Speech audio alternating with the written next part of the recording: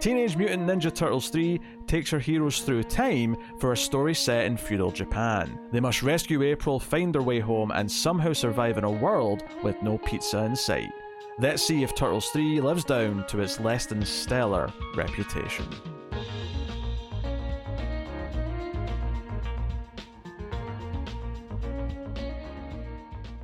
Welcome everyone to the Collector's Cut. I am Peter, and joining me as always is David. You were expecting maybe the Addams Family? I knew that was going to be the line. I knew that's the one you were going to pick. As soon as he said it, I went, that is the line David's using.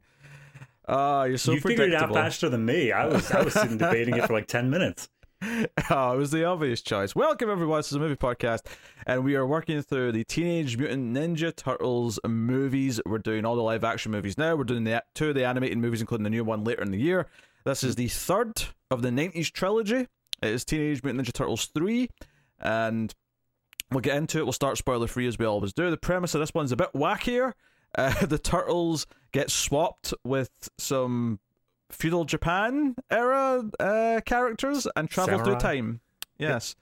And as does April, and they're in the early 1600s and try to find their way back home, whilst also helping with the locals in it's not quite Seven Samurai-esque, but in the sense that there's like a village in trouble and there's an evil person and they're going to help, blah blah blah. You get the gist of it probably from just thinking about it for 2 seconds. So that's what the premise is. This one has a reputation, not that people consider the second one high art or anything, but I think anyone who grew up in the 90s and talks about these movies, they tend to talk about the third one with a little bit more disdain, and it tends to come up, whenever there's this sort of like, the third movies usually suck, right? Most movies fall apart when you get to the third entry. This is often brought up as one of the prime examples. So I'll be very curious to see, from your perspective, given that you've never seen any of these movies before this series of working through them, to see how you feel. But let's find out. David, what did you think of Teenage Mutant Ninja Turtles 3? Well, I don't think there's any way to say this besides just saying it. I think I might have liked it more than number 2. I know. I feel like I'm about to be blasted for that opinion. But spacey. I recognize the plot is far more generic. I recognize that the animatronics, they are no longer apparently being done by the Henson Company. They were taken over by a different. And dear Lord, they did something. Do you know the thing is, the opening of the movie, when you see them just dancing, it looks fine because they're not talking. So you're like, oh, the suits still look good, the last movie. And then they start talking, and it just plummets. You're like, oh no, what's wrong with their mouths? So I recognize that there are obvious downsides to this movie, but I think that in spite of the Turtles, I enjoyed the plot more in this movie than I did the plot of the last movie. Because the last movie, as we said, it was pretty meandering. It didn't really have much of a focus on what it wanted to do. It had like 4 or 5 different things going on. This one felt a lot tighter, and every time that they wanted to do an offshoot for characterization, it still felt related to the central plot rather than something else entirely. So I do think that I enjoyed this ever so slightly more in a viewing experience than the last one. Very interesting. This is all very, very fascinating. We're going to dig into this. I can kind of see some of your points there and understand why maybe on a sort of objective level a few things are better. But the plot being as generic as it is really is a bit of a hindrance for me. It always was when I was a kid, because it always just kind of feels like you've got this really generic villain and the actor's like chewing scenery every time he talks, and you've got this, like, they do use like a lot of bits of the cues from the last movies. There's less of them this time, but they're still in the music. But there's this particular cue for the villain that plays like 50 million times over the course of this movie, and it's the most generic. Like, the composer sat down at a keyboard and did like a little synth thing with 4 notes, and it plays constantly throughout this film. Anytime anything evil happens, like I guess after a while I just blocked it out. I was like, oh, the villain must be around. There he is. All right, moving on. Yeah, I suppose you're just a big fan of Wet Willies, and that's why you like this one so much. Oh, absolutely. It's my favorite form of torture. But no, the one line that you said there was the villain choose scenery. You say that, but my mind only goes back to the second movie of their babies. And is it really chewing the scenery any more than Shredder did in the second movie? At least he's still Shredder. This guy's like generous Englishman, right? Like the scene that always sticks out to, because he's kind of chewing the scenery and villainous this first time you see him. But there's a scene where he meets April for the first time, and he's sort of like calling her bluff because she's trying to pretend that she's got magic powers because she's from the future, and he does this thing where he kind of snaps her and shouts at her like mid sentence. Yeah, and I'm just like, oh god.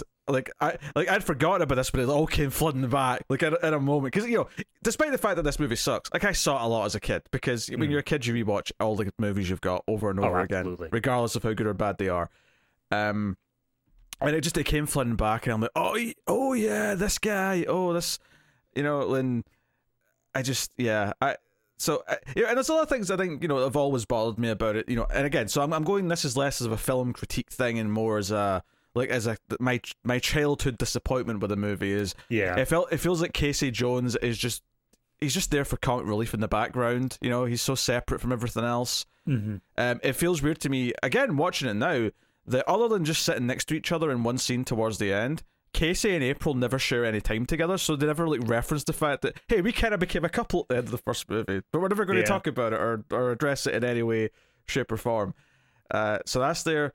Something that's more of an adult complaint than a kid complaint is that this one feels like really heavy on the pop culture references. I mean, you opened with the Addams Family reference. Yeah. There's a Wayne's World reference at one point where they start going swing because April's showing her legs up. Okay, if we're just going to mention the swing thing, like, I've seen Wayne's World. I know what swing means. Yeah. Why is that in this kid's film? Because they assume the kids just won't understand it, and that's okay. Okay. Sure. They get away with it because kids won't understand. I guess. But I mean, all I imagine then is some kid who doesn't know what it means. He sees the turtles do it, and he's like, Mom, swing! And it's like, oh, Billy, no. But the parent will only know that after seeing Wayne's World. Because it's very specific to Wayne's World. It's not like a general... I guess. ...thing, you know? So I guess it's him running up to the cool uncle, being like, hey, Uncle Bob, swing! And Bob's like, what? Billy. This is no different than 10-year-old me saying suck it to everyone and doing crotch chops because of wrestling. I still think that's not good. That's not... You're saying that as if it's like, yeah, that was a normal thing. No. Oh, it was a normal thing. Trust me, kids the 1998 to 2000 period, a lot of them got in trouble at school for saying suck it. I mean, yeah, I assume so. This was also the era of Bart Simpson. That is true. So I recognize that we did not have the best influences, but I feel like Turtles should be safe from that. Yeah. Funny you bring up Bart, because Bart was actually referenced heavily in the last movie. We never brought it up. Yeah. They were holding a glass with Bart Simpson on it for like an extended period of time. No Bart references in this, but references to a lot of other things. Addams Family might feel like an old reference, but the new movie, the 90s movies, would have been new at the time. The first one would have been out, and the second one would have been out maybe the same year as this, I want to say. So, yeah, roundabout. So that would be pretty contemporary at the time. Yeah, there was other references to, let's see here. Obviously, you said Wayne's World. There was a Quantum Leap reference. Oh, I don't know if I caught that. It was just when they jumped into when they time traveled. He was talk about your quantum leap. They referenced Star Trek. They referenced Blue Hawaii of Elvis. They referenced, strangely enough, especially for this show, Clint Eastwood and I think it was Sudden Impact. Joe, the thing is, the Clint Eastwood reference, right? Because obviously in the past, it's when Mikey sees the villain for the first time, because he's like an English guy on a horse and he's got a hat on. He's not quite a cowboy, but Mikey's comparing him to a cowboy, and he calls him Clint Eastwood, or he goes, Clint Eastwood? Nah. I feel like that's a reference more to Back to the Future 3 than it is to Clint Eastwood himself. As strange as that sounds, because Back to the Future 3 was out in 1990, right? So it's quite new, And a big part of that movie is that Marty calls himself Clint Eastwood because no one in that time period will get that it's who that is. Right. So he tries to get away with it. And I'm going to counter with that of later on in the movie, the bad guy pulls a gun and Leo says, "Go ahead, punk, make my day." It can be a reference to both, but I do think the fact that Back to the Future 3 is the big time travel movie that just came out a couple of years ago. Yeah, I could see it. I think there's a little intentional thing there. But yeah, it's really heavy on the references. Mm-hmm. I'm sure there was numerous others that I... The only other one I caught, and I actually had to see it, is at one point Michelangelo goes into a burning building to save someone. And I got this one. That's a backdraft reference. Yeah, and he says, "Kurt Russell, eat your heart out." And I was like, wow, I'm sure that was really contemporary at the time, but nowadays, what? Yeah, again, Kurt Russell, backdraft, that would have been about 91, 90 maybe. So very, very, very recent when this movie came out. Right. So there's a lot of that. I just happen to know what backdraft is, so I got that reference. Yeah, so very reference heavy, which, the humor, like, in some ways it's even cartoonier than the second one. It is, but I think what was holding it back in the second one, as we spent a long time on, was they purposely cut down on the violence. They made it so it was all cartoon violence the whole time. And while they did have a cartoony humor in this one, they at least had normal violence. And yes, it had like some sound effects to it, and they were doing like stupid pranks and stuff in the middle of the fight, but they still... Mikey swung his nunchucks. He did. That did indeed happen during this movie. They all at least kind of use their weapons, although never that much. They'll hold them, they'll swing them a little bit. Yeah, they never use them fatally, as they never really have, but... I mean, there's a couple of okay moments with the weapons. Raph, like, deflects an arrow at one point, or, it stops an arrow from being fired at one point with his sai, and, there's a couple of them. I think the fights in this, well, they are better, I think, technically than the second movie, in that they actually feel like there's fighting happening, so that's a plus. They still completely lack any sort of sense of, like, threat that the first movie had when the foot were attacking them, because that felt quite dark. It felt like, there's actual danger here. In this, like, it almost became kind of comical. Every time there was a fight, there was just, like, legions of more, like, samurai to come out of a door to fight them. Right. That happened multiple times in this. Yeah, so. For me, it was the Power Rangering, where it was they punch a guy in the stomach, and he's not dead, he's not unconscious, but he has to stay away from the fight going, oh, until it's time for him to attack again. Yep, that's fair. On the cast, we have Corey Feldman back as Donatello, interestingly. Yeah. We have yet another actor as Raph. Leonardo and Mikey are the same actors. I never actually checked this one, but it sounds like a different Splinter. Splinter sounded a bit... I think so. Yeah, he was a bit more generic sounding to me in this one. We have Elias Koteas back as Casey Jones, and also played a character in the past, which I guess is meant to be his ancestor. They never released. Yeah, that's one... When we get to the plot, that's one trivia thing that I want to see your opinion on in terms of ancestor. Interesting. We do have the actress who played April in the second movie back for this one, so... Cool.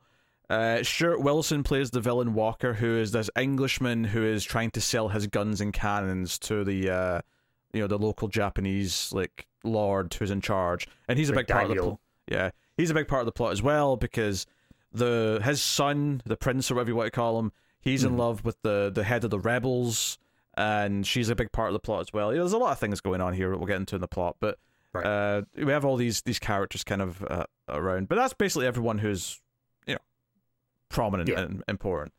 I will say, I one thing I do appreciate about watching this again after having watched the other two is that this one, if anything, Mikey gets the most in terms of character focus. Yeah, it really was. I mean, there's a little bit of Raph, but for the most part, it is Mikey's story by the time you hit the second to third act. And given that the last one was mostly Donnie with a bit of Raph, and the first one was mostly Raph with a bit of Leo, that's actually kind of a nice spread amongst the turtles. I feel like if there was a fourth, it would have been the Leo movie, but sadly, this one did not make as much money, and I can't blame the people of 1993 for not going out to see it. Man, 1993, what a year! That's when I was born. I mean, you were born. Turtles 3, Super Mario Brothers. Yeah. So many. It's really just the best of everything all at once. Yeah. But I appreciate that it tried to give Mikey some focus. And you've got just the general hijinks of, when they go back to the past, a bunch of, it's just like the honor guard for the Lord are all transported. There's always someone that swaps with the people traveling back. So you get Casey and Splinter babysitting some Japanese men from the 1600s in present day. And it's really just a series of jokes about, hey, look at a TV. Oh, look at hockey. Look at these things from the modern world you don't understand. Yeah, both the plots in this movie are essentially just fish out of water. But then the turtles eventually get accustomed and they're like, okay, we'll deal with whatever the plot is here in ancient Japan. But then whenever we cut back to modern times, they just keep going with the fish out of water plot. Where they're like, hey, check out what hockey means. And they're like, oh. Yeah, it's just comedy, which is fine. Like, it's the B plot. Like, I mean, you say that. Are you not disappointed that Casey did not get more violence? No, I am. Like, that's one of the first things I said, is that Casey is a fun character, and it's a shame that, it's cool he's back after not being in the second one. We had to deal with Kino in the last one. We get Casey back, and, like, the only time he really does anything is when he tries to play hockey with them, and that's just him reacting to what they do. He doesn't really actually do anything. Yeah. And I like Elias Koteas as an actor. It really feels like he was phoning this in, because it's kind of a nothing, thankless role. See, yes, I agree for the Casey side of things, but he double billed in this movie, and I feel like him playing the old-timey ancestor version, he actually did put the effort into. I mean, that's fair, although I would argue that his attempt at an English accent was a little lackluster, shall we say. Accents notwithstanding, I can't help that. It's like he's really trying to do an accent, but every so often there'd be a line where you just like, you didn't even try that line. That line was just in your normal accent, dude. We do it. So, which that is one thing in this movie that they did like a half-hearted attempt at, where they explained, oh, these people in Japan, they know English because at this point there was already a trading route with the English, so they had to, they learned the language or whatever. And I'm willing to accept that for a while, but then we get introduced to children. Mitsu. Yeah, children and Mitsu. The children who just are straight up just talking like, oh, hey, how's it going? I'm like, all right, kid, sure. There's a scene where a child is yelling for help because there's a fire. And I'm like, why are you yelling in English? Surely you would be in your own language if you're in like danger and you're panicking. But even ignoring that, the one that got me the most, because those are kids. I'm willing to write off a lot for the fact that they're kids. But the fact that Mitsu, our female lead, barring April more or less, is not even trying to put on any sort of Japanese accent. She's just American, just talking with what I consider to be no accent, but clearly is just an American accent. Yeah. In the 1600s, before America was a thing. It's weird when Americans say that, because even America has a lot of different accents that you kind of have to notice. It's like, if you go to Minnesota, you're going to notice they're all speaking in a funny voice. Come on.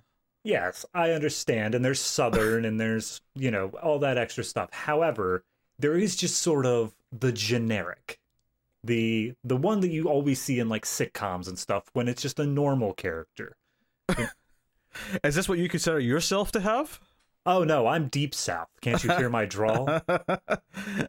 Well, actually, I have generic American. Yep. Hello, I would like to order 1 cheeseburger. There you go. I am Microsoft Sam. I would like to order a cheeseburger. Yeah. All of America based their accents off Microsoft Sam. That's why we went such a boom in the 90s. Yeah, I mean... Joe, there is differences though. Like, even just like meeting some Americans that I know for the first time last year in person, is that all of a sudden they sounded different from what I hear on Skype. So there is a genuine difference to hearing an accent in person and what you hear on a recording. I guess it's similar to when you hear your own voice and you go, "That's what I sound like." And I think it isn't really that you sound like that. It's that that's what your recorded voice sounds like. In the same way that hearing someone else recorded sounds different when you hear them in real life. Because I thought that about both, especially Tara, but Tim even, like, there was It's like, you sound more American than normal. Okay, but see, that's exactly what I'm saying. What does that mean? It means a thicker American accent. There isn't an accent. You may deny there's one, but there's one. No, but I'm saying, I said you would see it as an American accent. That's what I'm saying. But it's not South. It's not Minnesota. It's just the generic one that America is represented as. Okay, sure, but and it's that's not... what this Japanese woman in the 1600s had in this movie. I'm not debating that's what she had. I'm just saying that that's still an accent. It's not no accent. Fair, yes. I'm not arguing that either. I just said from my perspective, it's not an accent. Oh, dear. You say, if it's not like I look at other Scottish people and go, you don't have an accent. Of course they do. I hear a Scottish accent. Everyone in Scotland has a Scottish accent, but that's because they're not America. We are the center of the world. Isn't the UK the center of the world, like in terms of actual... You gave up your empire. Like in terms of how the map's laid out, and like I'm sure there's something to this. There's actually geographically the center. The prime meridian, is close by. Something like that. I don't know. Not that I give a shit. This is more about taking it from you than actually having it. I was gonna say, you just want me to be all embarrassed that I said something that's American centric. Yes.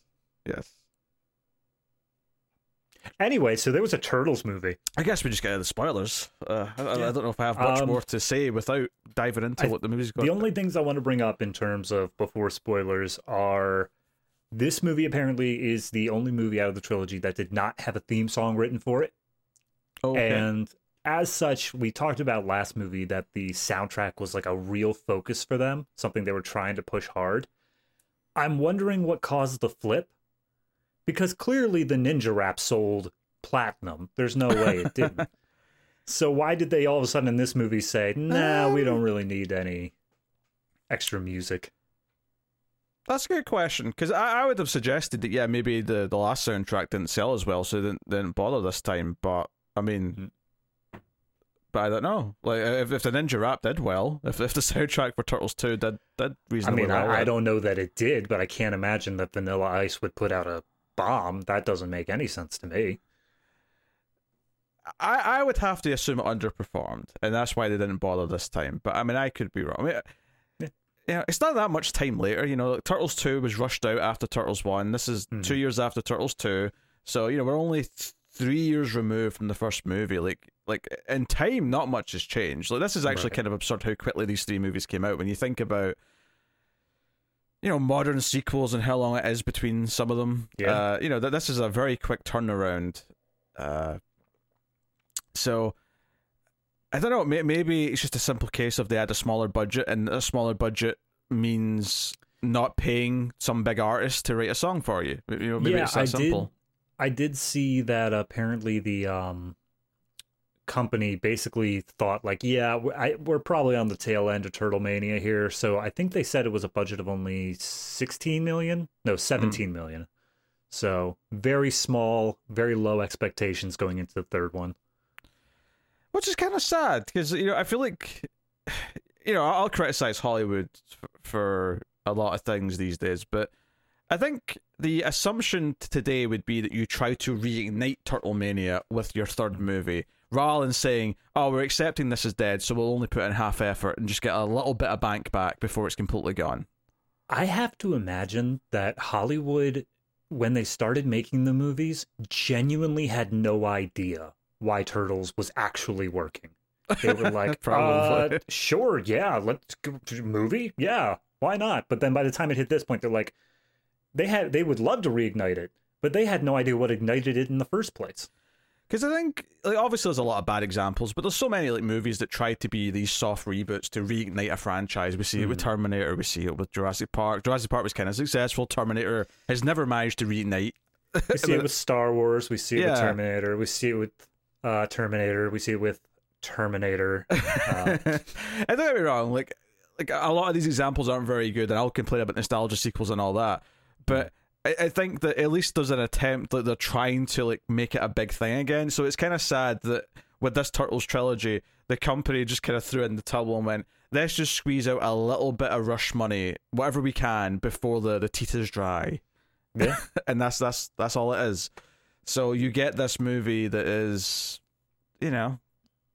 underwhelming. It feels like a direct-to-video sequel. It just happened to be released theatrically.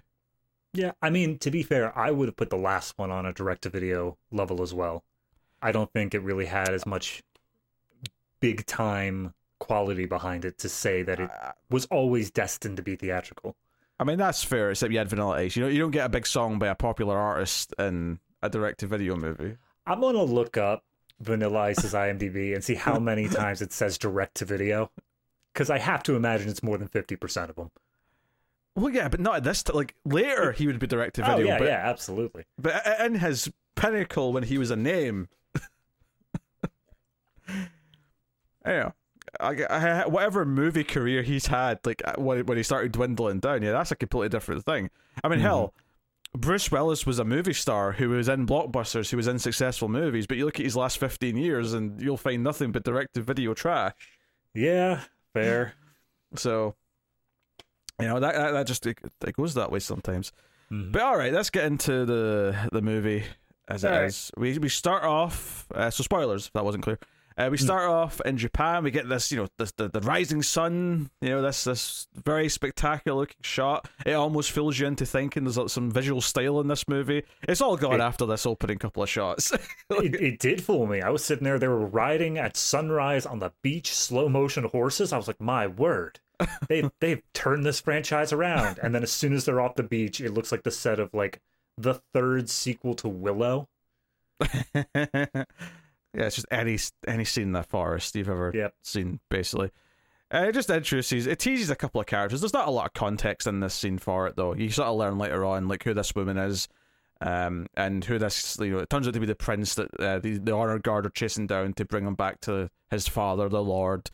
Lord Norinaga is his name. Norinaga, got it. So... but we cut back to, the abandoned subway station, the den, as they call it, and we see the turtles, and we get them doing the dance from Breakfast Club, amongst other things. They really love that Breakfast Club dance. They did it like 4 times in this movie. Did it start in the end? I don't remember if they did it anywhere else. All right, a little bit of exaggeration. Though I do want to point out that last movie, I made mention of how the first movie did a very good job of building up the title, and then the second movie it felt kind of lackluster. This one, I swear they just forgot to put in the film a shot for the title to go on. It's just a quiet shot of the den, and then they just kind of like start dancing and the music starts. But yeah, the title has no fanfare whatsoever. It's really weird, really, really strange. But so April is going on vacation, and she's, to make good to the turtles because they're going to miss her, she's bought them a bunch of crap at a flea market. So the movie kicks off with her giving them all weird presents. Like, she gives Donnie an old radio that he can work on and tinker with. Gives Mikey a lampshade for a joke. Yeah, I don't think Mikey got it either. I think he turned it into a joke, but I think she was like, sure, here's something. Mikey's weird. He likes something weird. One thing to point out of what did happen this opening is Raphael is very angry that they have to live in secret and nobody knows who they are. So I'm guessing they end of Turtles 2 just got written off. Like they were like, yes, those were actually men in costume. That's a very good point. It's a very good point. Leonardo gets a book about blades or knives or something. I mean, it doesn't matter. I don't know. He was holding it. It could literally just be porn, and it's like, yeah, sure, that's just as important to the plot. Moving on. Well, he's a teenage boy after all. Yeah. But one of the things she got for Splinter was this. They call it. I mean, they joke that it's an egg timer. I think later on they call it a scepter or something like that. But it's like a lantern. Like, why are they calling it anything but a lantern? Because that's what it is. Because there's no light in it. There's a little Harry Potter time turner thing going on. It lights up when the time travel stuff starts. Fair, but that's not because of a light bulb. True. So basically, because someone picks this up in the past in Japan, and April's holding it, she switches places with the Lord's son, right? And he's there. And what's interesting is that when they swap, they end up wearing each other's clothes. So good job April was wearing something a bit more neutral. You know, she's wearing jeans and like a leather jacket as opposed to you know, like a fancy dress or something. Which I still think that would have been good comedy, but hey, whatever. They're a little bit inconsistent with this rule though about the clothes switcheroo. Okay, so the way Donnie, he later on does some investigation, he comes up with the idea of equal mass displacement, which immediately doesn't make any sense because the turtles have to weigh at least like 300 pounds, but ignoring that, they have this idea that only two things around the same weight can change back and forth with each other. However, for some reason, April gets to keep her Sony Walkman, and it goes back in time with her. Yep, that doesn't make much because she's wearing that just like the clothes, so why wouldn't they still be on the other guy? And then, of course, later on, the turtles will teleport as well, and they get to keep pretty much everything they were wearing. Like their entire outfits of their weapons and their bandanas, all of that gets to go with them. So, what's notable is that Mikey puts on these like Hawaiian shorts for whoever he's switching with, and sure enough, when the four Japanese men come into like the subway, the one of them that swapped with Mikey is wearing these shorts and he's wearing nothing else. The other three are wearing all I can describe this as, it's as if they had like tighty whities, but the tighty whities also have like a chest plate, almost as if it was mirroring the turtles' chest. Like, you know, they're like the, you know, the, what do we call it? It just seems like an ancient Japanese like undergarment, like a coverall more or less. You didn't think this was intentionally mimicking the shape of like the turtle's body, their chest and like crotch area? I don't think so. Okay. I mean, it might have been, but I think it was more so a thing of, hey, clearly in ancient Japan they wouldn't be wearing Fruit of the Loom, so we just need something to cover them. Well, here's a question I have for you. At the end of the movie when they travel back, why is the guy wearing Mikey's shorts still wearing Mikey's shorts in feudal Japan? Why are the other ones still wearing that same undergarment, despite the fact that they should have teleported? Like, they left that in the past. It was not with them. None of that makes any sense. The time travel here is not. No, but I thought the out. undergarment was still something they were wearing. I thought that's what you were suggesting. No, I don't think. I think once they got changed into normal clothes, I think that Casey probably was like, okay, take off that. Here's what boxer shorts are. No. I mean, when they first teleport, they've got this white thing on. Oh, yeah. I was talking about the end of the movie. I thought that's what you were talking about. No. They've got this white thing on that kind of mimics the shape of like the turtle's body, but it's just like white, as if it's like, you know, underwear. Yeah. I again, there is no rules. They try to that was the most beautiful part of Leo trying to explain it, is that he was like, oh, it's equal mass displacement, and then he starts to go into a little more detail, and I think I said Leo, Donnie is explaining it. But then Leo immediately interrupts him and is just like, that I don't care. And I feel like that was the writer just being like, if we give too much information, we are immediately going to have to break these rules. So we're just going to leave it as vague as humanly possible. Very possible. April, of course, immediately is looked at like she's a witch because she's there and the son of the Lord is missing. Yep. And when she's put before the Lord, her Walkman like falls out and turns on. And they all look at it like it's a demon because there's like sound coming from, and it's, you know, it's music, it's modern music, of course, so it sounds weird to them. It's rhythm of the night. So the Lord has some of his men slash at it with their katanas to destroy it. And this is where we get the villain Walker hamming it up because he comes in to question April, and she's like, "Yeah, I am a witch, and I can turn you into soup." And he's like, "Go on then, do it. You don't have any power." I mean, he is... It's strange because they introduced him actually in an earlier scene where he just rides into the courtyard of the palace and it's just like, hey. Yeah, it's the scene where his honor guard bring the son back and he sort of leaves the scene, and then Walker comes in with his like head gun because he's got a gun. Yeah. I can't remember his name. Niles, that was it. Oh, yes. But yeah, the entire scene is basically just him saying like, hey, you've got a war going on and I've got English steel. What do you want to do? And that's pretty much all he is for the movie until I'd say probably the third act, when all of a sudden he has this entirely different thing going on in terms of motivations, which we'll get to. But for most of the movie, it's less that he's the villain and more that he's just an opportunist, I guess I would say. The movie treats him like he's the villain, though. Like, he's the one who gets the dark music. He's the one who feels the most intimidating, you know. But in terms of actual, like, motives and things he does, it seems like the daimyo is the bigger villain to start with. Like, I honestly thought there was going to be a bait and switch because he offers, like, hey, let me question this woman. Let me see what she knows, and then you can do whatever you want to her. And I was like, oh, he's trying to get her out of this situation. But then the daimyo doubles down and says, no, I'm throwing her in the dungeon because I want her to suffer. So it seems like they're at the start making the Lord the bigger villain, despite the fact that the movie as a whole treats Walker as the main villain. So I don't know what was going on in that early bit, if it was intentional or if it was just poor writing. Probably, I kind of got the impression that the Lord is bad, although maybe not irredeemable. The idea that he maybe can learn from his son, and like, you know, like peace can be brought to the land, blah blah blah blah. Yeah, but I kind of took Walker as the villain for a few reasons. Other than just the obvious, there's evil music and he's kind of hamming it up. Is that one? He's the evil white man who's come to this land to exploit everyone. Yes, I have seen Avatar. Very good.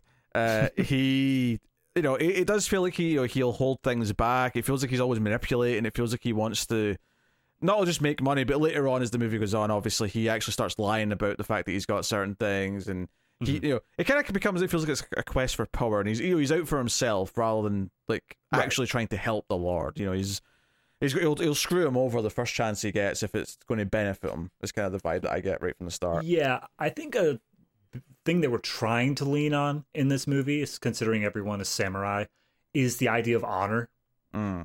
They mention that every once in a while of like, oh, we will die here, but only one of us will die with honor.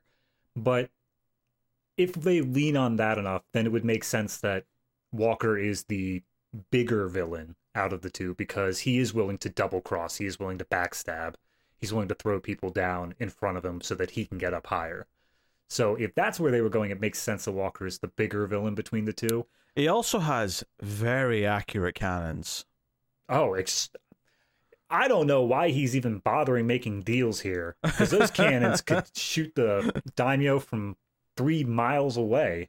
He likes we see him like test his cannon on the beach. He's got some like dummies up to test it, and he basically fires a cannon through all the heads of the dummies, and then later on, like there's a moment in the big final fight where he has a cannon aimed at Leonardo, and Leonardo, to avoid it, just ducks, you know, goes into his shell. He just puts his head at his shell. So the cannonball literally just goes through where his head was, and I'm like, that's very accurate for a cannon. You know, a cannon's not an accurate firearm where you can pinpoint your No.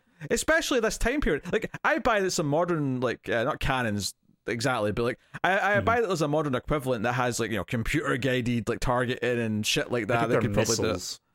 Yeah, missiles, yes. Yeah. But a cannon in like 1607 or whatever this is? I do want to point out, yes, they are wildly unaimable, but he at both of those times his target was maybe like 20 feet away. Like, it's not like he's going way far, because most cannons are used as the long range weapon. That's their point, is that they can shoot things from far away and still do damage. He was literally within walking distance, and he's like, now let's see if this is going to work, and he just sets it off. Yeah, okay. It struck me as odd. The first time he lights that cannon, and I was like, wait, come on. The first time he lights the cannon, there's literally no reason for him to light the cannon. He just does it for effect. He's like, hey, guys, watch this. Well, that's actually one of the problems, and this is just like a typical script writing thing that I had a problem with here, is that scene where he lights the cannon, you know, like a guy from the Lord comes and tells him, hey, like, our Lord's accepted your terms of payment, gold for guns. And this bothered me, because the last scene that him and the Lord were in, the Lord says quite specifically, no, I will not cross that line. I will not, you know, pay you gold for guns. I will do it our way. And the problem with that is that that's okay if there's another reason why the Lord changes his mind. That's an arc. That's like, okay, something motivates him to give in and do the thing that he said he would never do. But there's no scenes with the Lord between those two scenes. We get a scene where he tells him, I will under no circumstances do what you do and use your guns and pay you gold for them. And then the next scene we see, he sent a lackey to tell him, yeah, I've changed my mind. I agree wholeheartedly. I do feel like there are scenes cut here because the one that got to me was actually at the very end of the movie. It's time for them to switch back bodies because for some reason they do like a Bill and Ted thing here where it's like, yes, we can switch back with this long ago time so long as we're both holding the thing at the same time, but we only have like 60 hours to do it. And I'm like, bro, it is time travel. As soon as you start using real-time measurements, it's time travel. It should work whenever. But regardless, Casey is watching over the Japanese men, and he's like, all right, everybody, time to go back to your time. And they make another Wayne's World joke of, oh, yeah, totally. Not. And they just stick around. And then all of a sudden, they come back. There's no interstitial scene. There's nothing to say why. Very true. They come back. There's just... They don't want to, and then they do. Yeah, it sets up that Casey's going to have to convince them in some way, but then it just cuts to him arriving with them and saying, there was traffic. And that almost reads like it's supposed to be a funny line, because we should have seen all the trouble he went through to actually get them to come back, but we don't. Mm-hmm. He's shown up with them. So again, there's multiple things in this movie where like characters have changed their minds on things between scenes that we never have a reason for. Right. They just have. I mean, I have to assume that based off of the pacing, they did intend for it to show up, but then it got cut for one reason or another. Because otherwise it's just a horrible plot hole that any competent writer should have seen. I mean, the movie is like, it's almost 100 minutes. It's like 96 or 97 minutes. I think it's the longest one. I can't remember how long the first one was, but it's definitely longer than the second. And I wonder if that's like the thing is that maybe the first cut was like, another 10 minutes longer, and they were like, oh my god, this is like almost an hour 50. No, you can't have that. Like cut this down to get to 90 minutes. I'm sorry, our target audience here are 11-year-olds, and we are worried they're even going to be able to get past the opening credits. Put in a Breakfast Club scene. Oh yeah, because the 11-year-olds will all get that reference and clap. I don't know how long John Hughes movies have a shelf life for. Breakfast Club. They're like me. I can relate. Oh dear. So yeah, I mean, there's a bit of prep with the turtles trying to figure out how to go back in time, but ultimately it's just hold the scepter. 4 guys from the past hold the scepter. They switch. They land on horseback. Okay, but like the holding the scepter thing throws me for a loop. Because you're right. It should be that they all have to hold the scepter in order to go back. That's like a rule that's been established. But they're all in the middle of a battle. How could all 4 of them be holding this scepter in the middle of this battle? Yeah, just to clarify what David's saying here. When the turtles go back in time, they arrive on top of horses in the middle of a big fight that's happening. And it's played for comedy, Mikey's on his horse backwards going, someone, where's the steering wheel or something like that. Mm-hmm. There's a lot of those jokes. But yeah, what were they all on horseback just holding it in the middle together for some unbeknownst reason? Yeah. And the other thing is that they keep on saying that it needs to be at like the same time, yet separated by like 400 years or whatever. I mean, so we're all for. That's the part that gets me, is the fact that like they need to all be holding this scepter at the same time in order to teleport back to their own time period. I think what I was trying to say is that there's a window of time, kind of like, I mean, it's not this, but that's just for example's sake, say a full moon, right? This only works during a full moon, so it has to be a full moon both in the past and the present day, and then and maybe there's a constant like tether between them, so that so like in the TV show Dark, for example, right? There's like a time door thing, right? I won't get into it too much, but all I'll say is that it always takes you 33 years exactly in the past and forwards, so time's moving forward in both ends always. Okay. So should I get out the piece of paper and a pencil to show you how wormholes work? So I'm assuming that's what it's trying to say here, is that time is moving forward in both. It's not like you can just go back to an earlier time period. Like there's always this tether that the magic staff scepter thing incurs. I believe the official name is Time Scepter. Time Scepter, right? So, so as long as there's a window, if there's a window, I can accept it. That's fine. Yes. It just seemed like they always had to do it because there was this sense of urgency to it at the very end where they're like, come on, we got to go now. And it's like, okay, but I think that's what Donnie was trying to explain earlier on. He doesn't say these exact words, but I think it was something like, like you have to do it whilst the Jupiter's in alignment with something, or like it was that kind of thing. Yeah. There's a window in which it works, and then it won't work anymore until later. It'll be another kind of like when prepping to go to Mars, NASA is like, well, we have a window, and then if we don't go now, we have to wait another 30 years because the orbits have to line up a certain way or whatever. Right. Got it. So I think that's what I was getting at. Yeah. So they end up in feudal Japan, and they are expecting to swap with a bunch of priests because they thought the scepter would be kept in like a holy room or something like that. But it turns out that they were bringing it onto battle as like a good luck charm. Well, I think that's where it was when the son who travels first with April, right. That's where he found it. But presumably because his son went missing and now they think the scepter's special, he's now got his honor guard guarding it. Right. Mm. So, three of the turtles, minus Mikey, end up just sort of going looking for the, they kind of stay with the army, and because they've got the Shogun masks on, they kind of just, the movie just pretends that no one can tell that their body shape is completely different, despite the fact that it's very obvious. Yeah. Just go with it. There was one guy, there was a really big guy who was in charge of the dungeon in the past, and I thought that was going to be, like, they were just going to get 4 guys of that size, and that was going to be who the turtles flipped with. Because then I could understand this 300-pound turtle swapping with somebody. But no, it's just 4 regular dudes. Yep. Okay. I'm glad that non-flexible armor somehow managed to stretch far enough for their shells. It's kind of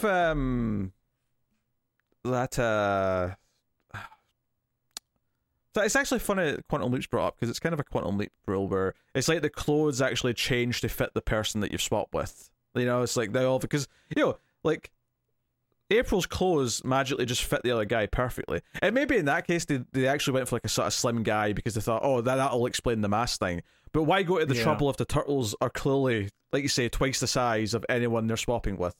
Yeah. I'm not okay. At the beginning I said that I liked this plot more than the last one. I do want to point out, I recognize that it has many issues. I'm not saying that it doesn't. It's Swiss cheese. I just think it's more entertaining than a lot of the last one, in terms of the last one felt so broken and so non-cohesive as a plot, where this one felt very structured. Generic, but structured. Yeah, but it's Swiss cheese, and I mean that twofold. I mean, it's cheesy and it's full of holes. Bravo. Perfect. So, yeah. Which, by the way, Mikey's really upset that feudal Japan doesn't have pizza. So there's a lot less pizza stuff in this. There's like one joke, of course, where he tries to make pizza later on and burns it. I really am surprised there was no scene in this movie where either Leo or Donnie didn't step up and start like critiquing them for messing with the time stream. Yeah, like there was no Doc Brown moment where they're like, "You gotta stay away from your family. You can't invent pizza and show it to the Japanese before like it spreads from Italy. Come on now." But no, they were just like, nah, we're just us being here has messed stuff up. Do whatever you're gonna do. Except maybe not, because before they even go, there's a scroll that shows that sometime in the past, by their standards, so there's a legend that these 4 green demons called Kappa, showed to take on the establishment, right? So it's almost suggesting that sometime in the future, the turtles will again travel back in time to further back in the timeline and set up this prophecy, meaning that the turtles were always going to come back for this trip and go back home. Okay. Trivia time. Okay. This movie was loosely based off of a 2-comic arc called Masks, where they went back in time to feudal Japan and did this thing. However, in the comic arc, they went back to 1300s feudal Japan instead of 1600s, meaning it lines up with them saying hundreds of years ago this happened. So I almost wonder whether or not they were saying, like, no, the comic arc also happened here as well. Okay, I think I would say that's like an Easter egg, but it's not something that's like, oh, everything that happened in the comics is officially canon in the movies. That's fair. Yeah, that doesn't feel right at all, because it doesn't feel I like mean, clearly it can't be, because they didn't have like a Bebop or Rocksteady or anything like that. Yeah. And I also, like, it feels like in the movies, like, it mentions in the first movie that first time where they go and save April is the first time they've went out and fought anyone. And then Turtles 2 is set right after Turtles 1. Maybe there's a little bit of time has passed between 2 and 3, but not that much. So then here's the question. What if the Turtles movies, the trilogy as a whole, act as somewhat prequels for the comic? I mean, I've not read the original comics from the 80s. Neither have I. But I'm just saying it would explain how you're saying at some point in the future they go back even further in time. That would say how this comic happens after the third movie. That being said, I'm sure in the comic they would have been like, hey, remember when we went back to feudal Japan that first time? And I'm sure they didn't, because it came out 2 years prior to this movie. I know it doesn't line up properly, but I do think it is a little Easter egg where they're like, nah, see, they just keep going back to feudal Japan. It keeps happening. I'm also pretty sure the original comic probably did some of the origin at some point. Oh, yeah. So I don't think you can say the movies are I think it's an Easter egg. It's kind of like in the same way that comic books, because they keep retconning things and keep doing new, DC with the Crisis and stuff. Like, sometimes they just bring things back in from older timelines that shouldn't be there, but everyone wants them to be there. This feels like just mixing things together because this is a fun nod for the comic fans. But at the same time, I don't think this has not blown my mind. It's not made me think, oh, this plot's way more genius than I thought it was before. You don't understand. This is the multiverse of Turtles now. I mean, do you know what? I will say this. Before we go into other plot details, this movie's bad, and I don't like I like it less than the second one, and it deserves kind of the reputation it has. That said, though, it's not it's still kind of watchable. There's definitely much worse, and there's definitely when I think of part 3s that completely shit the bed, or I think of just bad sequels that came later for certain franchises, and this is when I compare Turtles 3 to any Hellraiser movie after, say, the third one, this is better than all those sequels, right? This is better than Hellraiser 4, 5, 6, 7, 8, 9, 10.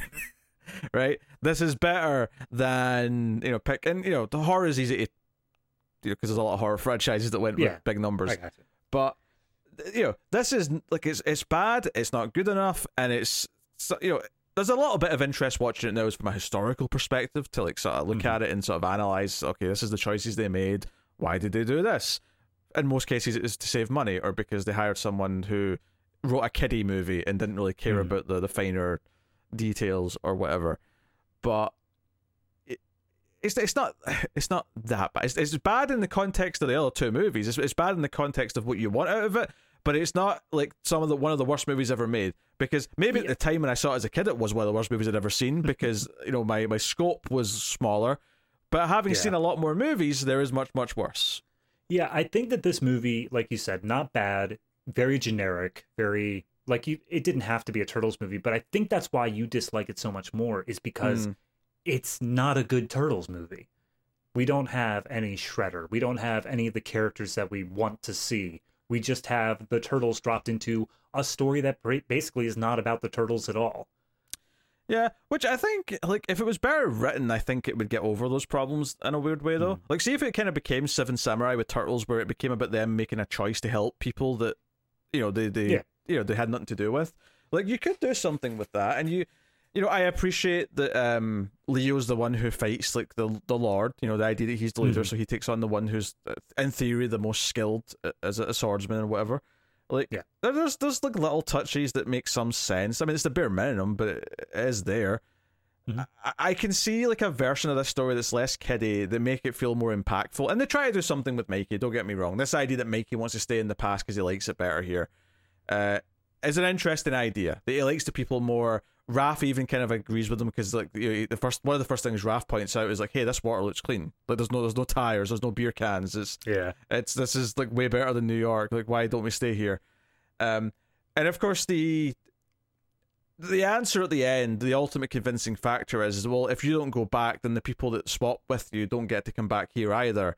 So that's kind of unfair. But that's what gets me, though. If we're just going to go straight to this, is that the guys said they don't want to go back. They want to spend their time here. Oh, sure. The turtles say that, and the Japanese guys say that. But they keep on saying it as if it's this thing where, like, all of us have to switch or else it won't work. But we know that's not true. Basically, what it comes down to is them saying, like, look, we can't break up. We are a group of 4. If we split up across 2 different time periods, everything's going to hell. Well, yeah, but this is all irrelevant what you're saying, because the Turtles and co have no way of knowing that the others don't want to come back, or if some of them want to come back and some don't, then which ones want to come back and which ones don't. Like, what if the numbers don't match up? What if, like, 3 people want to stay in the present, but only 2 turtles want to stay in the past? Like, I counter that point with the point of, I mean, just full spoilers for the end here. We're in spoilers, it's fine. Yeah, I just, if we're doing it in order.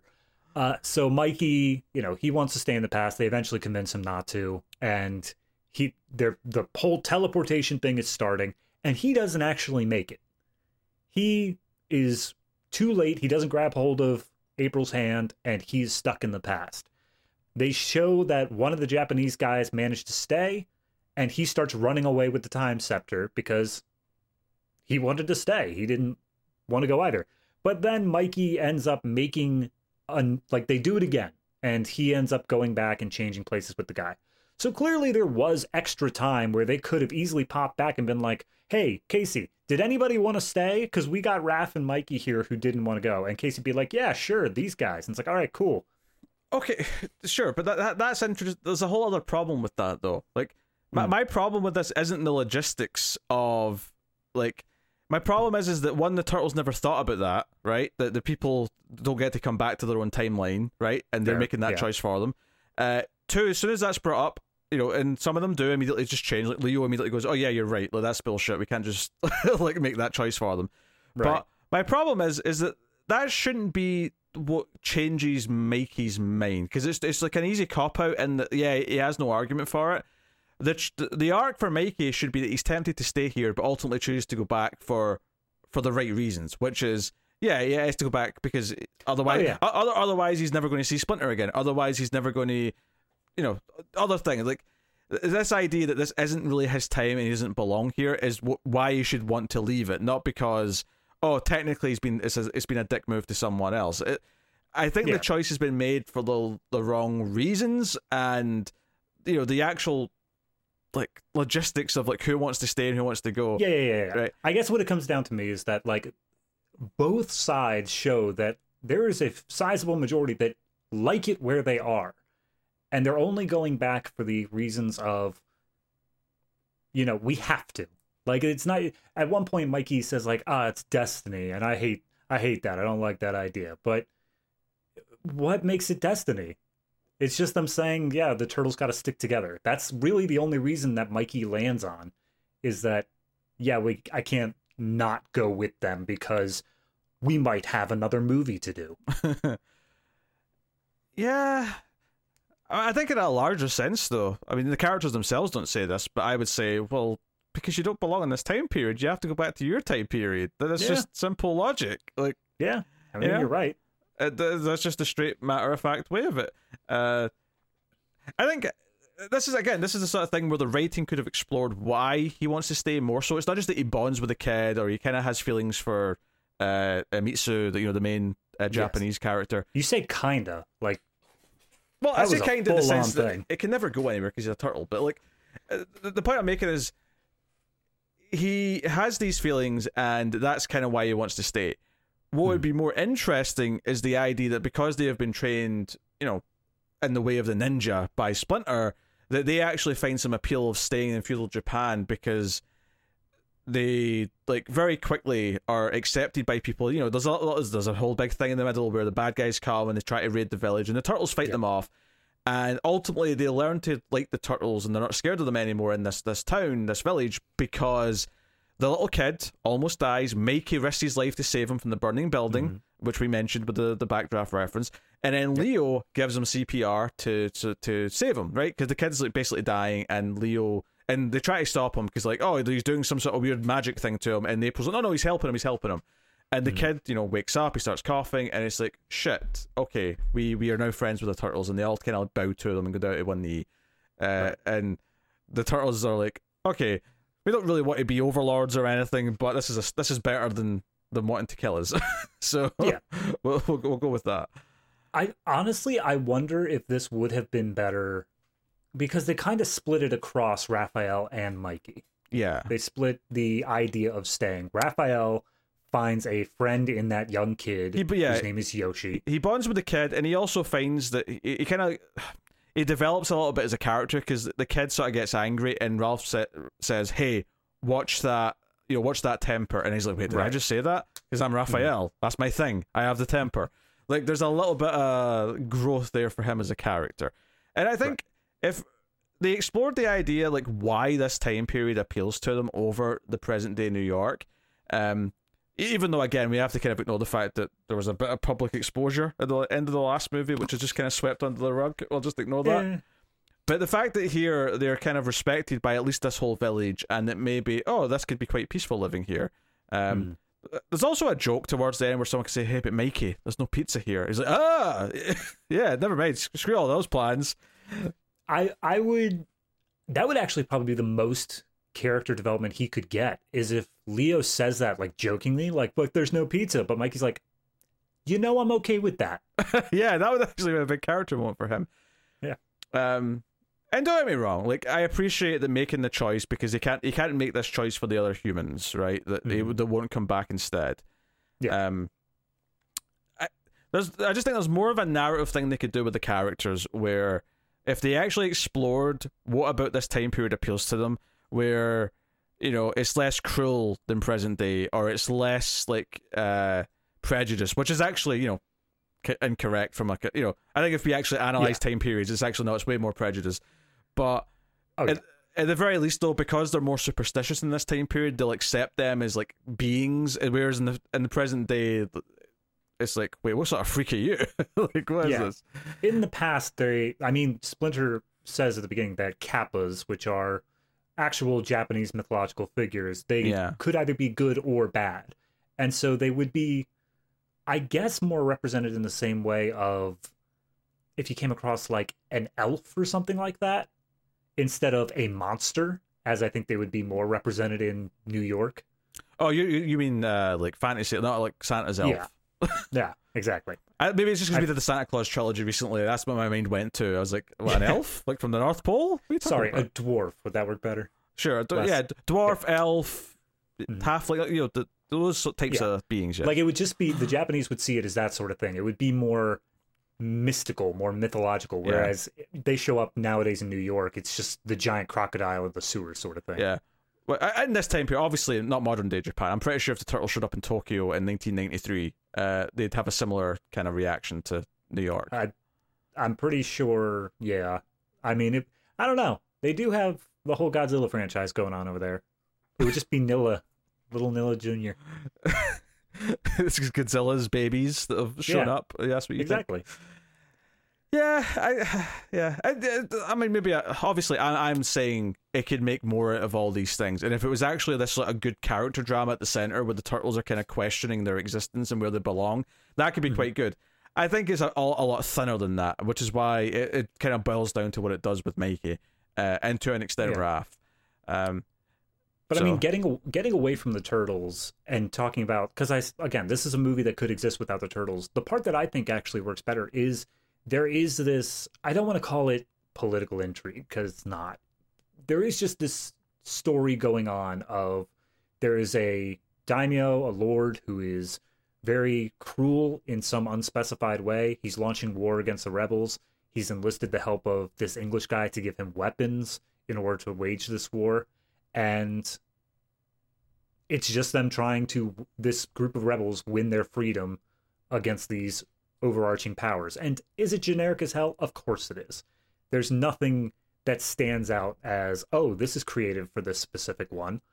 It's 100% the same cookie cutter story that you would imagine it to be, but it is still competent in a lot of ways.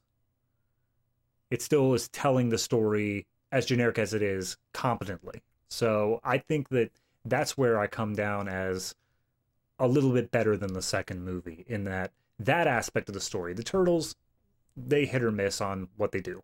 But that aspect of the story is the stronger part, I feel. Well, let's talk about another character then. Let's talk about Wit, which is the character in the past played by Elias Koteas, who April, when she first sees him in the cell, is like, Casey? And he just sort of looks at her like, what? And she's like, oh, no, not quite. And then there's a joke where she looks down at a rat and goes, oh, I recognize you too. So, which, by the way, they kept someone faints when they see Splinter for the first time gag. The first guy time travels to the future, sees Splinter and passes out. Yep, the Prince Kinshin. Yep. But he kind of like throughout is like sort of in shock of the turtles, obviously, and he's kind of like maybe infatuated with April a little bit. And he at one point, asks like, "Hey, like, can you take me with you when you go back to present day? Like, this magical land you come from?" And she's like, "Nah, you wouldn't fit in. I mean, you kind of would, but not really." And the twist later on is that he's actually working for the villain, and he steals the scepter. When they find the scepter, because it's the little kid that had it from before, he steals it, takes Mitsu at knife point back to the villain and gives him the scepter and all the rest of it. And it's like, okay, so he turned out to be a villain, and he kind of has a redemption to a point later on where the big final fight's happening, and when the bad guy says, hey, shoot them and kill them all, he's like, hey, I didn't agree to that. And I'm like, there was nothing about you from before that made me think that you would have opposed that, to be honest. It's just all of a sudden you're kind of a good guy. I do think he is supposed to have had feelings for April that were real. I think that was something that they hinted with that take me with you. Like, if she would have said yes, I do think there would have been a thing of him like, okay, well, I'm going to go ahead and stop being a spy then, and I'm going to go with you. But obviously she said no, so he just doubled down on the spy plan. Honestly, like, I'd been all to watch this, so I didn't really remember exactly some of the details of this going into it. It kind of read to me until the villain, Walker, actually said, this is why I hired him, and he was a plant all along. It actually read to me as he wanted to go back with April, and when she turned him down, he went a bit incel and decided to like take another route instead. Well, in that case, I'm going to like make some money from turning you all in. I mean, there is a point in this movie before we find out that he was hired that it seemed like he was doing the thing of like, I'm going to get back in the good graces of my my boss. Yeah. Instead, he tries to kind of do a bit of a face turn towards the end, and it's not even like that big a deal. Like, the villain just kind of says, well, I'll shoot you too then. And then obviously that's when, the good guys manage to win. Okay, now I just want to real quick, when it comes to the villain, Walker, there is a point... Texas Ranger. Yes, exactly. Yes. There is a point where he goes up to his bird cage, and he's like, hello, little birdies, hi. And then it's not mentioned again. And then at the very end of the movie, hold on.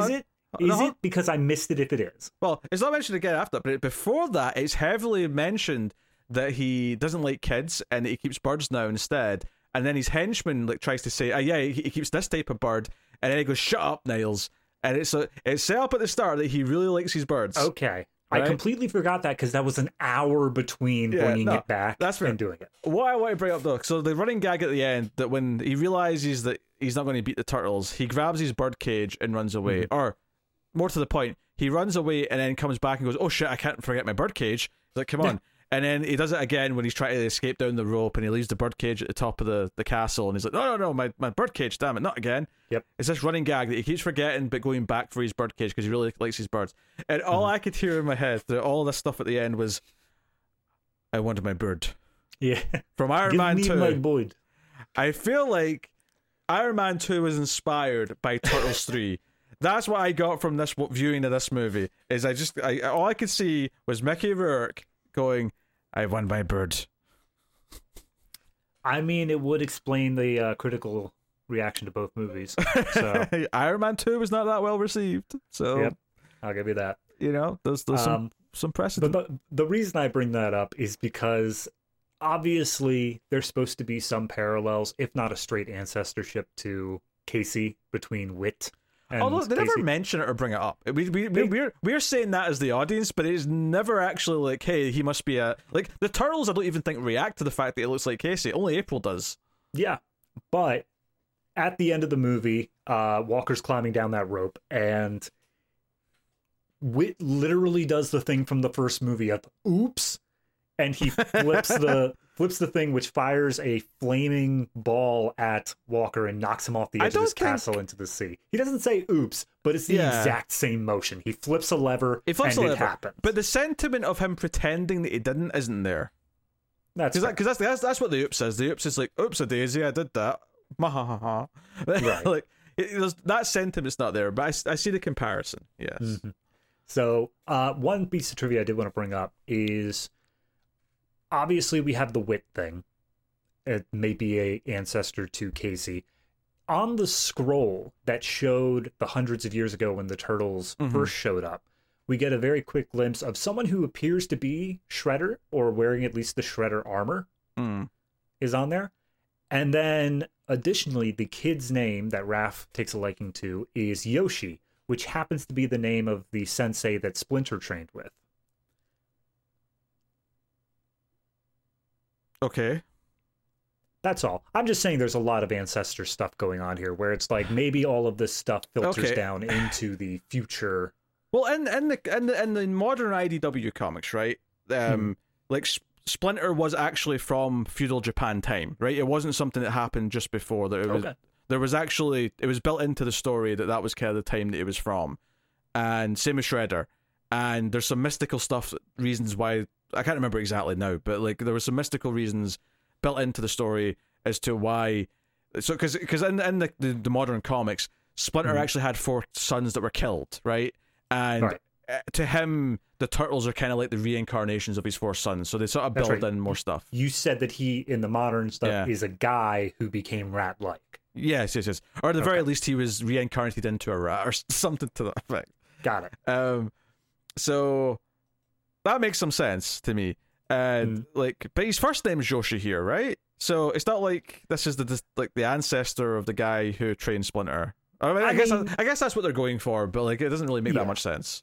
It doesn't, but I just thought it was interesting to bring up because, like you said, the turtles don't mention anything about the Casey ancestor looking like Casey. So it's interesting that they reused names and imagery that we have already seen before in terms of Yoshi and Shredder. Do you think if this is just another case of this was actually in there and they cut it all out?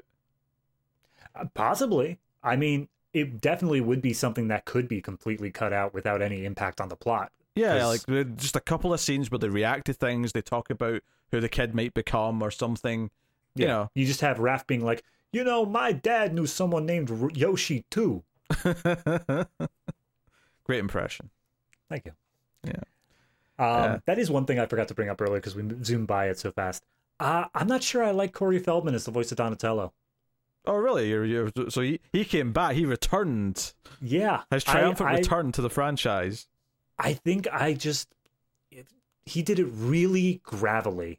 Like it was almost more of a Raph voice for me than it was a Donatello voice. But yeah, I don't know. I'm more used to being closer to the way Mikey sounds, I guess. More nasally, more up there. Yeah. I mean, what did we gloss over? Obviously, Mikey ran into the villain we mentioned earlier. The villain basically saying, hey, you've got all these demons running around now, so what if you use my guns? That stuff feeds out of the plot. The henchman that he has obviously encounters the turtles a few times. They give him a wet willy. They do it again when they raid the small village. So at the end of the movie, when they say, hey, you know what time it is? He's like, and he just does he wet willies himself because it's been established. Rule of threes. It's a dumb joke, but it is set up and paid off. So whatever. Yeah. One strange little side plot in the middle is they figure they can't actually find the time scepter again, so they plan on just making a new one. This is so stupid. But I agree with April so much because it's like, oh, they've drawn up schematics to build a new one. I'm like, okay, you can build a scepter that looks like it, but the magic that actually makes it work as a time travel device, it isn't going to just like happen because you've got like some blacksmith to put it together. But it's feudal times. Yeah, but even in this time period, this scepter's like old, right? It came from a different time.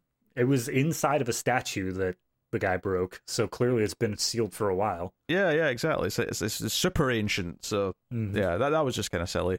Yeah.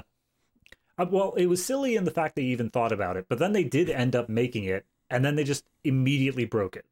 Do you know what? Actually, now I'm thinking about it, the whole thing that Raph has where he kind of befriends Yoshi, and he wants Yoshi to be a kid and not just like be a fighter. You know, he was like, "No, you don't worry about the fighting. You have a childhood. You have fun. You have a kid." And he makes him a yo-yo. He's like, "Hey, I'll show you how to use this tomorrow." And Yoshi's like, "No, you maybe die tomorrow because the fight's in the morning." Dude, Yoshi was dark. I know, but but I was thinking to myself, on the subject to this, I was thinking, this would actually be quite good if, like, when Raph went back at the end, let's say they set up the idea that, Raph and Splinter have got a little bit of, because Raph's always not betraying him, but like always storming out. He's always like challenging his word. He's always been a little disrespectful. Maybe if Raph at the end of the movie like had a moment with Splinter where he'd learned like, hey, you know what? Like, I actually had to be a bit of a father figure for like a day, right. And I've kind of realized how much of a dick I am to you. So, again, there's like an arc there that maybe they could have like tied in more to, like, because Splinter in this movie, like, there's like one moment where he shows a little concern that his sons may not come back, and it's really just him. It's just the music playing as he like looks down and looks kind of sad. But other than that, like, Splinter's just there for comic relief for this movie. There's almost nothing else to him. Yeah, I mean, I wouldn't even say he does anything really comical either. Well, he puts the lampshade in his head at the end to cheer up Mikey. Yeah, but that's just at the end of every movie. I was waiting for him to say, like, I still make more funnies. Ha, ha, ha. And I'm like, okay, Splinter. What I thought was really weird is that the credits started rolling before the other turtles came. Like, they started rolling as Mikey's like walking up the stairs towards the other turtle. I'm like, I get that you want the credits to play as they're dancing, but they've not even revealed that they're dancing yet. He's just kind of like, I don't know, it felt like they came in a bit early. It's like they want to wrap up the movie. It's like they were shaving like an extra 30 seconds by having the credits start during the last scene. The only thing I could think is that they wanted to have like some of the credits in front of the freeze frame or something like that. Okay, it was just too much to do in front of just the freeze frame. And so they were like, okay, well, we'll just play up to that moment. Or what I think is even more likely is that they tested it. They put it out for audiences and they were like, hey, it seemed like the movie should have ended when Splinter made his joke, and then you just kept going for a while, and it kind of felt like the movie was never going to end. And they were like, oh, okay, well, we'll just, as soon as Splinter makes his joke, we'll just start the credits, so you can pack up your popcorn and sodas. Yeah, it just felt a bit strange. Other than that, they just, they go to the fortress to get their scepter back, and they fight. There's a big fight scene. The turtles all have moments. Leo cuts off the the Lord's like hair, because the Lord's like, oh, finish me off, and Leo takes out his two swords and does a cross motion like he's going to chop off his head, and then he just chops off his ponytail, and it's like, okay, of course, because they're turtles, they don't kill, right? They're heroes. Yeah, I was actually very concerned about that for a moment. If we were just going grimdark, because the guy says like, do it, finish me, and he's like, okay, and he gets his swords ready. Like, instead, the Lord gets trapped by the big bell, which then later, when Leo ducks the cannonball hits the bell, and we get the Lord popping his head up, because the cannonball hits the top of the bell. So the Lord pops his head up, and he's got his hair all up and like soot in his face, like a sort of cartoon like explosion. They reference some celebrity. I think it was Don King. Yeah, that was the other. Yeah, yeah. So many pop culture references. I would have liked, just as a thing of a tiny little throwaway, wouldn't even impact the plot, is having the prince inherit the throne and trying to make peace between him and the rebels, because obviously he's in love with Mitsu. Have him inherit the throne because his father is literally deaf. Because they fired a cannonball while he is inside of a giant metal bell.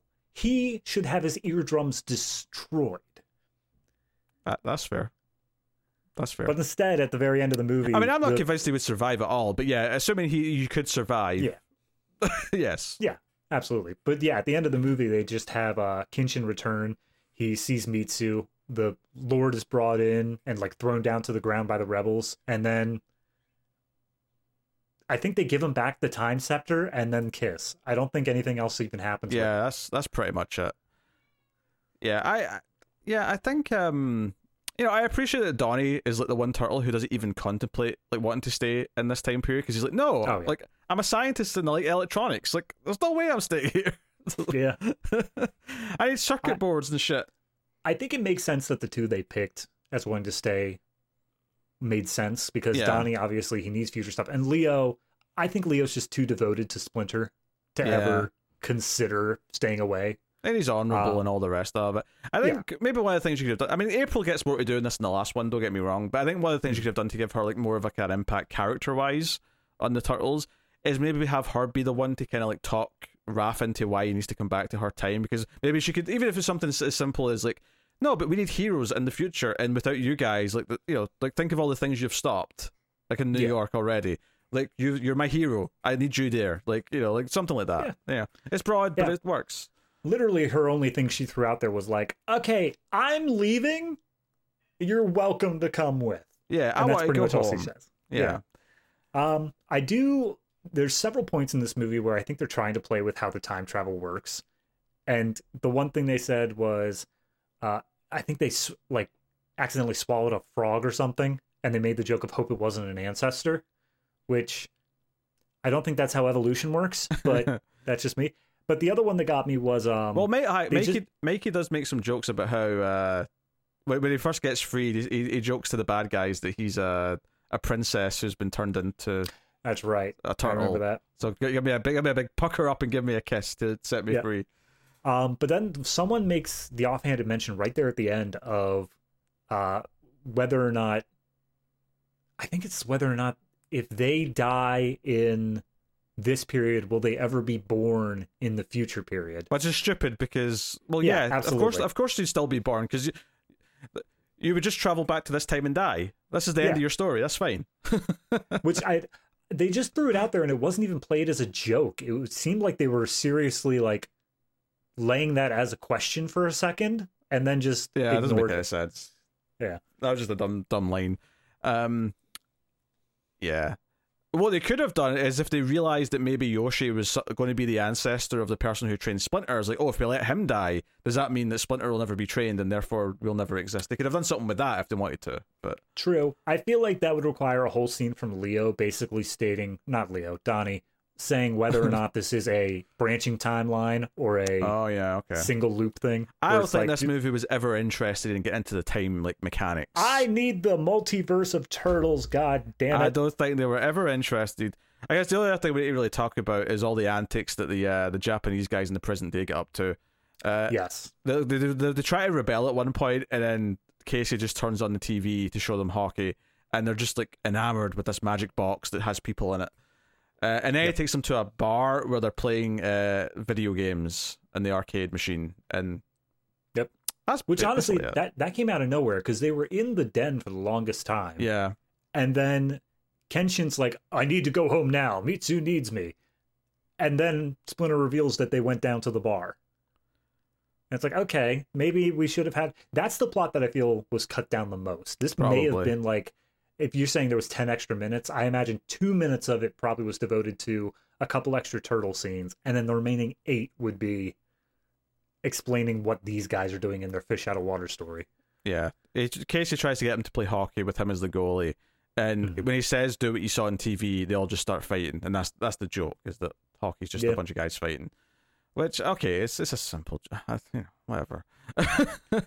Yeah, I mean, that's I think there was a good, I would say like 45 minutes where we didn't cut back to them at all. Oh yeah, it goes a long time. In fact, that scene in the bar where they're playing the video game machine is actually really near the end. Like, it's very close to the climax of the movie when we see that. So yeah, I don't think I have much more to add. It's just a very generic direct-to-video style movie that happened to be theatrically released. The animatronics and the faces for the talking are so much worse than the previous movie. Now, maybe it's just because they are worse. Did the turtles always have such big teeth? I don't think they were as noticeable before. I think they were further back or something. But yeah, it feels like they were really on show in this movie. Yeah. So you got that problem. You've got a villain who's hamming it up, who is so much less interesting, at least in terms of presence and visuals, as the Shredder. You could argue, the second movie diminished his impact a lot, but you compare it to Shredder in the first movie. Like, this is, Yeah, nothing. The villain is definitely a lot less than the idea of Shredder, of what Shredder should be. Yeah. But he is, by the time you get to their babies, I'm like, all right, well.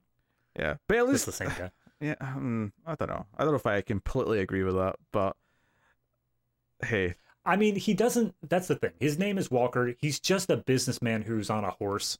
Like, there's nothing specifically menacing about him, especially when you take into account the whole thing with the Ninja Turtles is mostly ninja-based stuff, like samurais and whatever. It would have been much cooler to have, like, essentially the Black Knight version of a samurai be their, like, final foe. But in the end, it's just some dude who likes birds and has guns. I want so my yes, bird. Iron Man 2. I want my bird. Give me my bird. All right, rate the movie then. I think we're done. I always say it best Terminator. Turtles 3.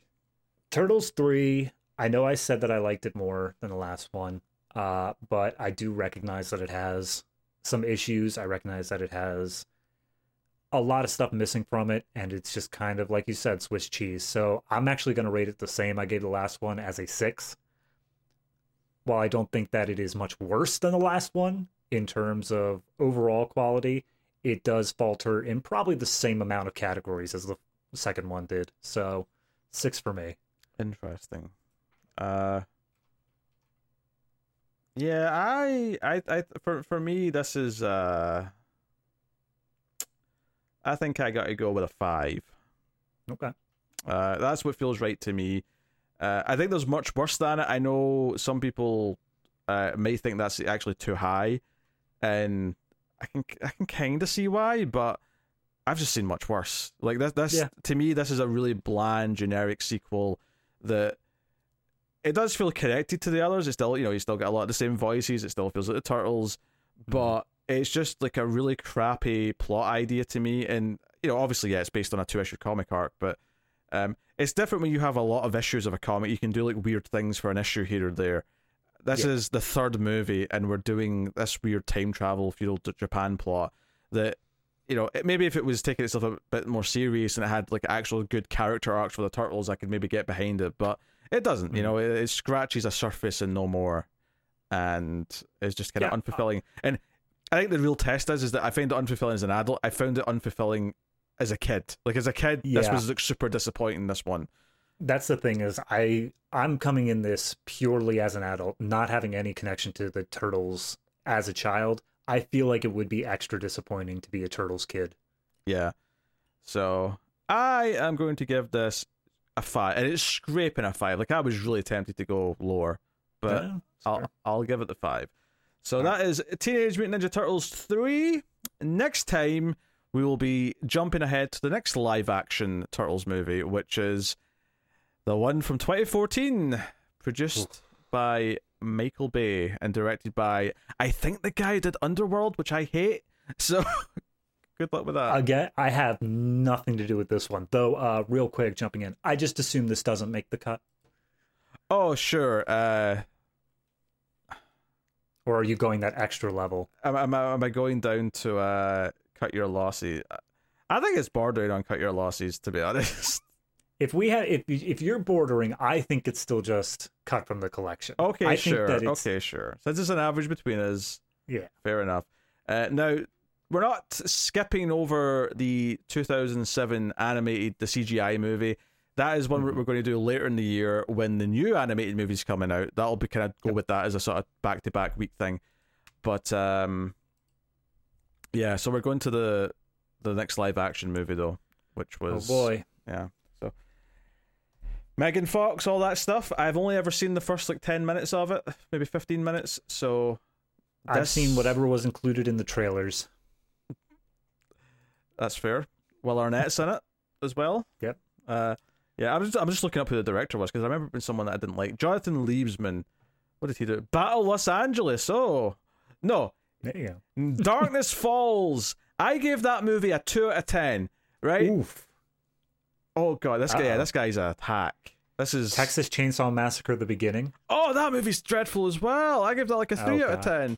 Oh. Well, it's okay. Most recently, he directed 4 episodes of the Halo TV show, which was always critically renowned. Oh yeah, people love that thing. Oh yeah, this guy's an absolute like. Michael Bay would be better. Like Michael Bay directing it would not be good. I wouldn't like it probably, but it would be better than Jonathan Leesman. Leesman's a complete absolute turd producer. I'm just checking. He makes turds. Well, he's only on for the one. We have a different person directing the sequel. So. Maybe the second one's better. I don't know. He did Darkness Falls, Texas Chainsaw Massacre at the Beginning, Battle Los Angeles, Wrath of the Titans, which I've not seen, but I've heard it was even worse than the first one. Yeah, it wasn't great. Oh god, this guy's track record is the sequel to Ring. He did Rings. No, that's not that. That's not that. No, because Rings came out in like 2018 or something like that. Oh, okay. No, it says Samara Morgan's. I think it was a different. It's a short. Sorry, it was a 15-minute long short. Yeah, because there was Ring, The Ring 2, and then Rings, which is the third one, didn't come out until like 2018. So what we're looking at here is he's directed 10 things, and you don't like about like half of them. There's 3 of them that I've seen and hate. Is it 3?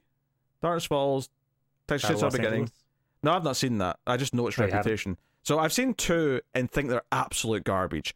And the rest have bad reputations. Have very bad reputations. And in particular, Wrath of the Titans, I saw Clash of the Titans and thought it was trash. And I heard people say that was worse. So yeah. I'm not expecting good things next week. That's all I'm saying. Cowabunga, dude. This is... Oh, no. Oh, no. Oh, no. Oh, God. Guys, come on. Well, we'll see you for the 2014 Teenage Mutant Ninja Turtles next time. Let us know what you thought of Teenage Mutant Ninja Turtles 3 in the comments below or on Twitter at Screams Midnight. Or, of course, you can get in touch in a variety of ways. Email mftvquestions@gmail.com. I never bring that up anymore. I always forget to bring that up. No, you don't. What? But you can access that if you like. But, of course, you can support all the content by going over to patreon.com/MailFuzzTV and getting bonuses for your trouble. The first tier has a bonus episode at the $3 tier. You get a movie that ties into the theme. This month we did the Batman versus Teenage Mutant Ninja Turtles animated movie. And at the $5 tier, you get the second bonus, which is the Extra Reels bonus, which is us doing some really goofy B-movie. We did Miami Connection for this month. January. Or for last month, sorry, yes. Yeah. This month we did Deadly Prey. Yes. Which we've not recorded yet, but I know it'll be out maybe by it's the either great or awful or both. We don't know yet, but check that out. And alternatively, you can get those at different tiers on the YouTube members as well as an alternative if you want to. But you can support us that way. You can support us for free by liking, subscribing, rating the podcast on your audio podcast app of choice. Most people use iTunes, but whatever you use, give us a good rating. Share us out amongst people. And lastly, I'll just thank our Patreon producers for the month. So thank you very much to Tyler Hess, Sandy Palacios, David... No, not that one. Board Now, Christopher Moy, David Brown, and Al Treisman. So thank you very much. The secret is it's me. I have to pay to be here. That's not true. But there's another David. I could have just switched to the other David, but I wasn't thinking quick enough. Yeah. I wasn't thinking quick enough. That's, whatever. David asked not to be thanked on this show, specifically. I just thought it would be weird that you're thanking me while I'm here. It's weird, yes. The actuality is he's at a higher tier that makes Connor read a comic book on the Comic Book Podcast, which is just... So he likes torturing Connor is the real...